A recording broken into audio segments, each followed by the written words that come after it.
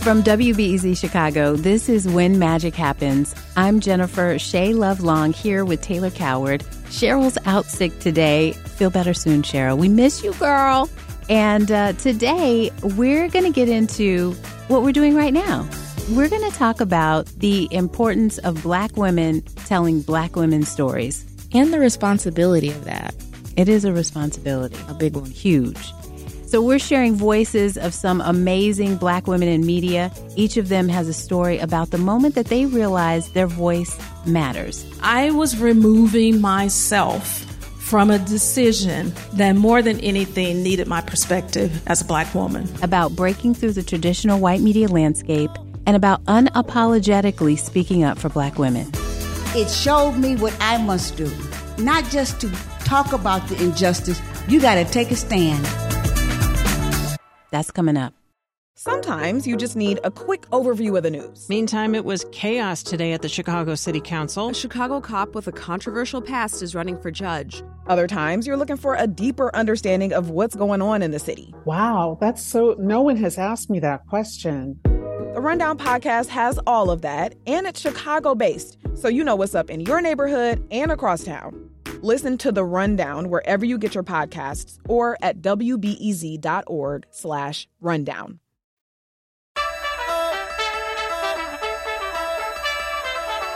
What does it mean for you now on this podcast or ever in your media background to tell the stories of Black women? I think it's a huge responsibility.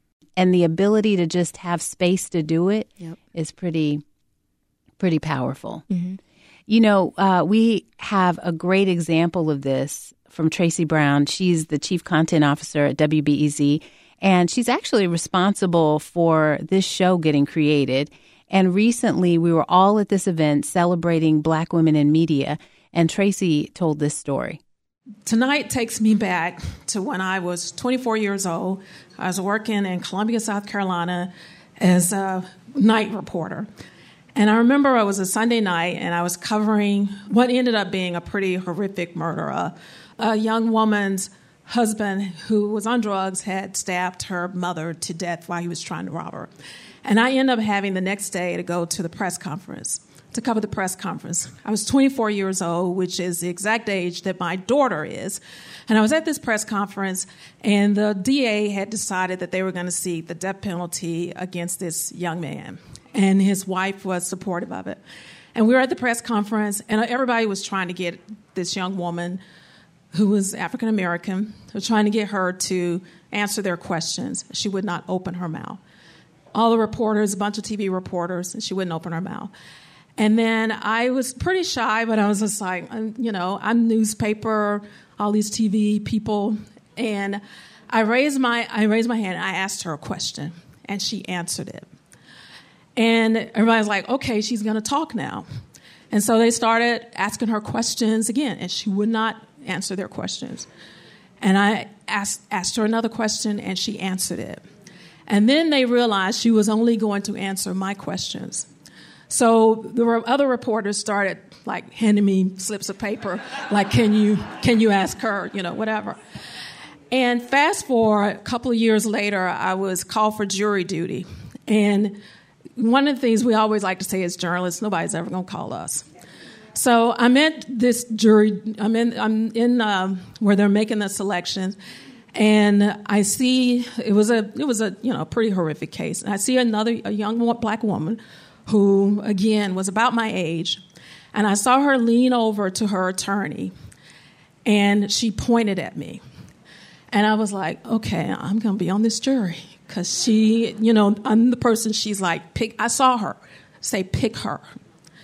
And it wasn't until years later that I kind of put those two things together, that there were two women on the opposite ends of the judicial system that pointed me out. And that they pointed me out because they trusted me with their story. And that is something that I have always tried to honor. That when people see me or they see us, they have a certain expectation and responsibility. And I always try to remember that. And there have been times where I have not lived up to that. But I do try to honor it. Wow. What do you think about that, Taylor? The pressure and the burden that she felt, even though she was so young at the time, just witnessing that, oh, this woman is only going to answer to me, and already having that pressure as a I don't think pressure is the right word, that responsibility as a 24-year-old. And it also made me think about, I kind of wanted to know, what did she ask her? Yeah. Maybe it was, Tracy's question that she was just like, all right, I know that this is someone that I can trust. Yeah. And so that's just such a impactful story. I had 3 words come to my mind: language, trust, and validation. And it was like, in this woman's mind, in both instances, it was like, you see me, and when you see me, you're going to see the nuance of me. Yeah. Like, you're not going to stereotype me. You're going to actually look deeper than the color of my skin. Yep. You're going to actually see me in a way that is more nuanced, that you will tell my story in a way that is truly aligned with what it is that I'm trying to convey. Yep.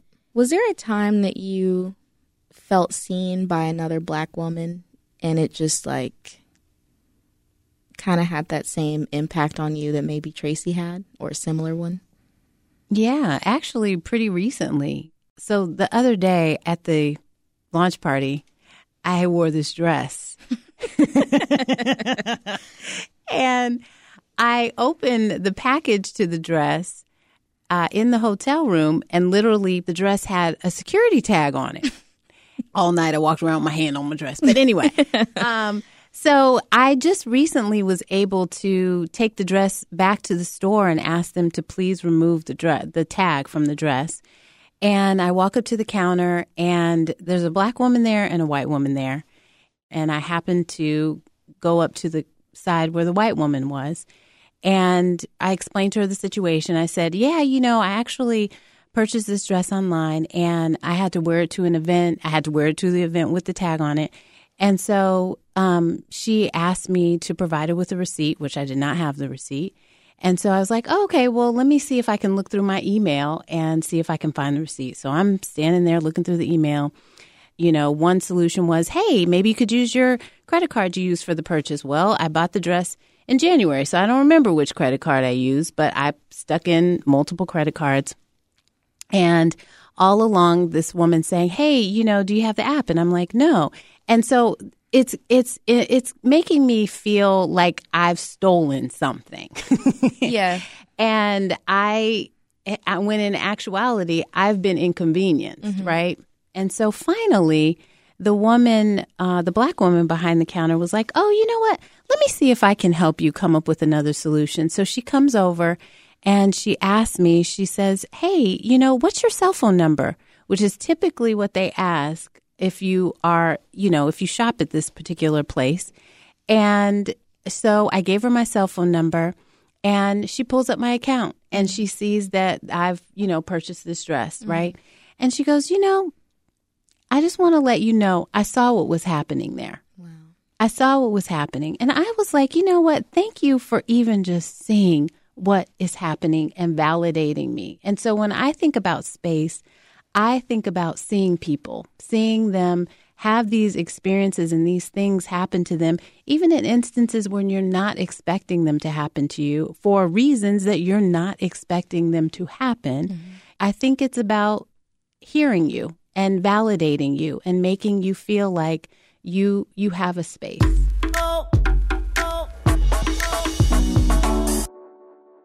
At this same event, we were really honoring 6 amazing Black women in media.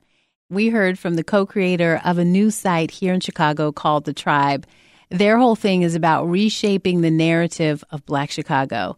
Her name's Morgan Elise Johnson, and Taylor asked her this question. Can you speak to the weight and the responsibility of telling our stories, and most importantly, telling them accurately? Absolutely. So the Tribe, we really see ourselves as an organization that's following in the revolutionary tradition of, journalists like Ida B. Wells, where we are speaking truth to power.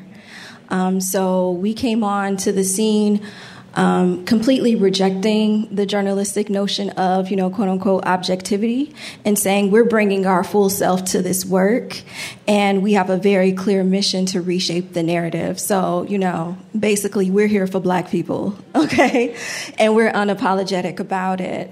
For the tribe, we didn't come from a legacy or a foundation. We really started from scratch. No investors, no anything. It was just passion, literally. It was like, we cannot take our people being represented in this way. So we bought a URL for $2.99, and that's why we're the tribe with 2 eyes and not one. That one eye was a little bit too expensive, okay? So $2.99 got us the tribe with 2 eyes. And then we just worked because we had the skills.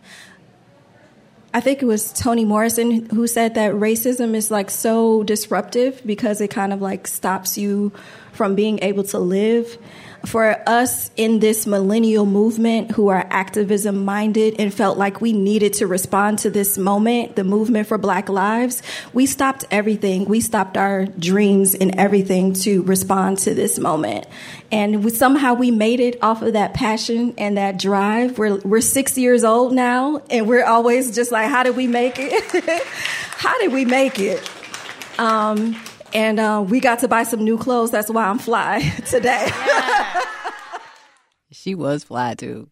Yeah, she looked great. She looked so great. I love when she's like, that's why we got 2 eyes in the tribe, because that was a little cheaper. And I think that, that's definitely someone I would trust with my story, someone that knows struggle and someone who, like she said, is speaking truth to power and is still coming up herself. That's just somebody I'd want to go after to be seen by. Mm-hmm. That comes from the heart when you put your all into it and you are really just being driven by your passion. Yep. Like, I'm going to do this thing because I know it's the right thing. Mm-hmm. And I also know that the way in which Black voices should be represented should be much broader and more diverse and more nuanced. And so I admire them for doing that. Yep. A common thread, just like in the story we're about to hear, is having no selfishness, because you are doing this work to tell the stories of other people, not about yourself.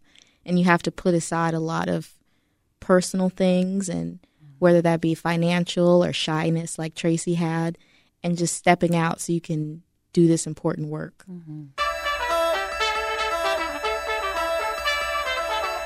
So as I was talking about not having selfishness, we got to talk with another Chicago media legend, Mary Mitchell. She is a longtime columnist for the Chicago Sun-Times, and she's a big deal around here. And I asked Ms. Mitchell if there was a time when she took a risk to stand up for Black women. And this story has to do with the Department of Children and Family Services, DCFS, here in Illinois. So the year is 2000.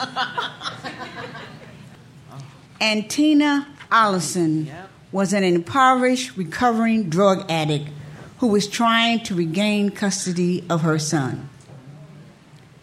When I got that story, because the grandmother of the baby called me and said, you need to know about this. I had only been in the newsroom for about 5 years. I was a greenie. I went over and talked to Tina Allison. She showed me all the things she had done, all the documents. Everything was backed up. All the certificates she had got. Everything she had done to get this Black child back to her. But the DCFS would not let her have him. And nobody was telling that story. And so I started to tell that story. I began to write columns about that story. And my editor-in-chief was livid. He started telling me about how terrible it is that, a mother would do that to their child by taking drugs. And, how could you have sympathy for this mother? You should be proud that somebody else took. I was like, no. This is a Black woman who did everything they told her to do to get her son back, and then they still would not give her son. So it became a thing between me and my editor-in-chief. He had appointed me to the editorial board. You know, he had great plans for my career, but I decided at that point that I had to take a stand. And I continued to write about Baby T. And in the end, we didn't win. There was no win. I mean, she lost her son. But it showed me what I must do. And that is not just to talk about the injustice. You got to take a stand. You got to stand up and say, this is not right, and I am not going to stand by and let it happen without having a say so. Amazing. Wow. Yeah. Going against her editor-in-chief, you know, putting her career on the line in a way. Mm-hmm. And she said she took a stand, and it was important for her to have a say-so. What did you think of all that? I love her gusto. Yes. That she just really was like, I'm standing for this thing, and I believe in this, and regardless of what role I serve or what job I have, I'm going to speak the truth. Yep. And knowing that you have the platform to do it, but also that you're willing to risk everything in order to tell the right story and to tell the truth. Especially as someone just coming up. Right. That's scary. Yeah. Yeah. Have you ever had an experience like that? Many. I have a hard time following rules. Okay. And not in a way that makes me combative, but just I'm always looking for the loopholes. Like, what's my workaround here? And also what I find too, and I'm sure just in hearing Miss Mitchell's story, is that's what makes you stand out, but it also gives people around you the courage to do the right thing too. Yep. And she probably, without knowing, forced other people to hold a lot of situations accountable as a columnist. Yeah. Okay, Taylor, there's more to come, though. We've got more stories after the break. I can't wait. I know, right?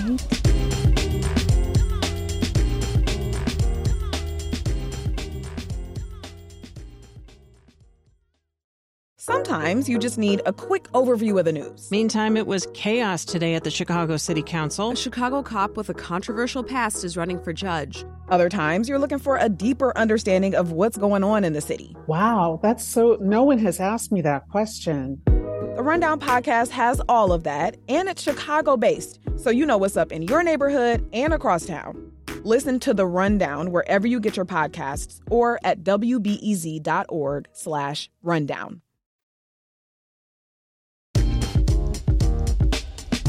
All right, we're back. So, you know what's interesting is sometimes we don't get it right. Yep.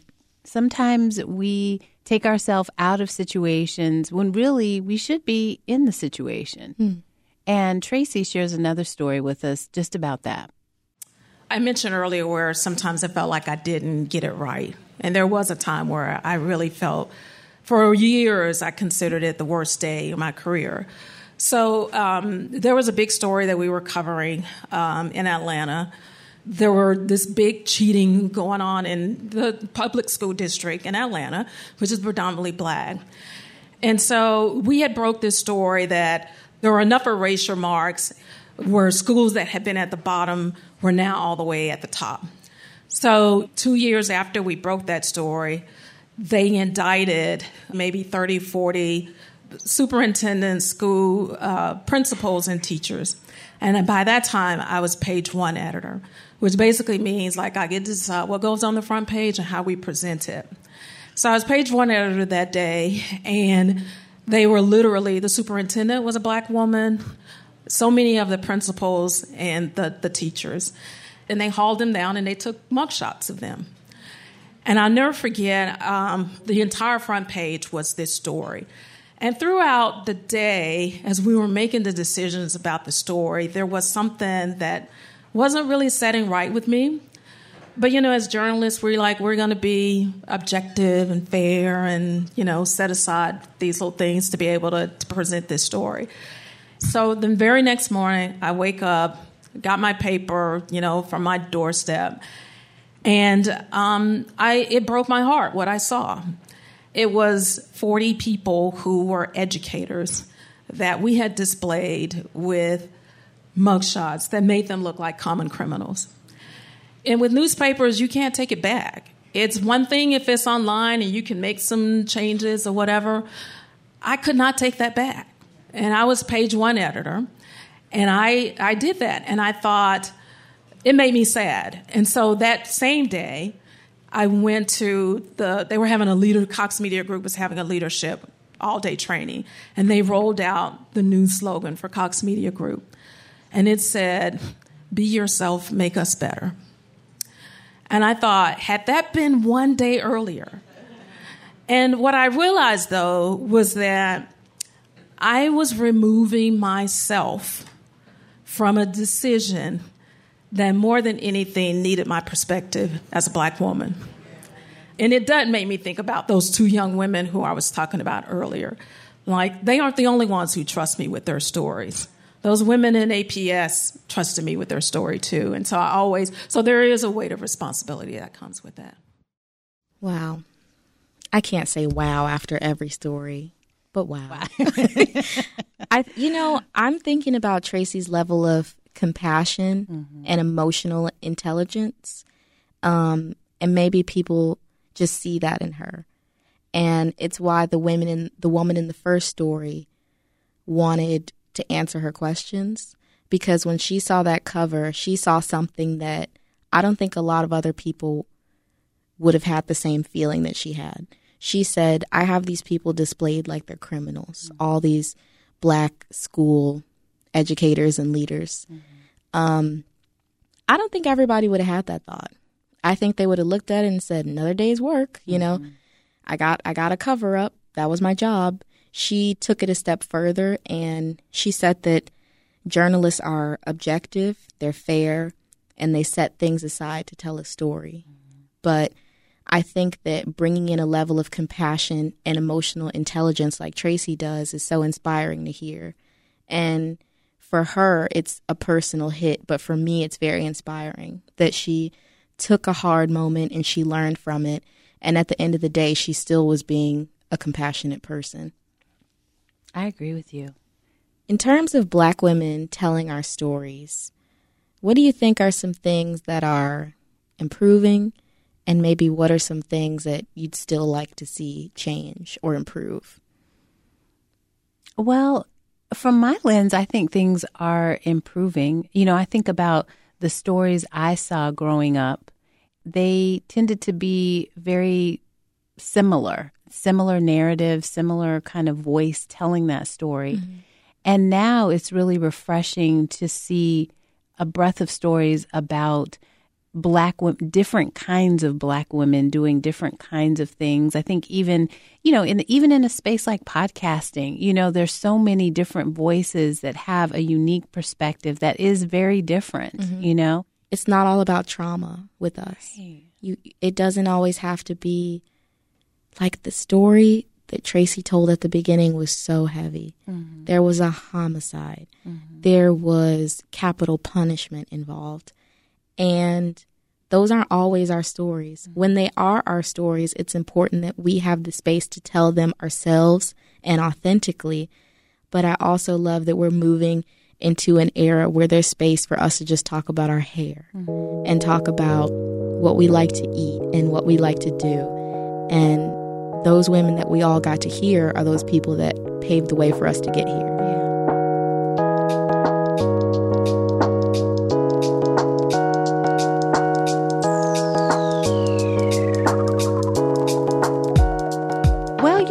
That's a good spot to end. I agree.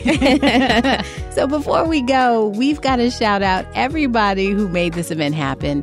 Keisha Daniels Rush, everybody at Taste 222 in downtown Chicago, Dave Miska and Elizabeth Cambridge here at WBEZ, and last but not least, Elizabeth Thompson and the Cafe Group. That's the organization that honored 6 amazing Black women leaders in the media here in Chicago. Those ladies were Melody Span Cooper of Midway Broadcast Corporation, Morgan Elise Johnson and Tiffany Walden at The Tribe, Mary Mitchell of the Sun-Times, Rochelle Bishop Sleets of Newsday and formerly the Chicago Tribune, and our very own Tracy Brown at WBEZ. That's it for today. Thanks so much for listening. And if you like what you heard, be sure to subscribe, rate, and review us on Apple Podcasts. And tune in every Friday for your dose of When Magic Happens. And follow us on Instagram at When Magic Happens Podcast. Oh, and we want to add you to the group chat. Our email address is magic@wbez.org. Tell us what you want to hear on the show. Email us. Send us a voice memo. We want to hear from you. When Magic Happens is a production of WBEZ Chicago. Our truly magical producer is Brianna Garrett. Our associate producer is Elizabeth Cambridge. Brendan Banaszak is our executive producer. Tracy Brown is chief content officer. Editing by Justin Bull. Engineering by Dave Miska and Haley Bloomquist. See y'all next week. Do you need a break from the news? Well, my friend, Nerdette Podcast is here for you. Our show is all about delight. We laugh about what's happening in pop culture and feature thoughtful interviews with fascinating people. We even have a monthly book club that you can participate in. I could just go on and on about it. I loved this book. It was an experience, I'll tell you that. I discovered authors I had never heard of, and I'm really happy that I did. Come hang out with us. Listen to Nerdette wherever you get your podcasts.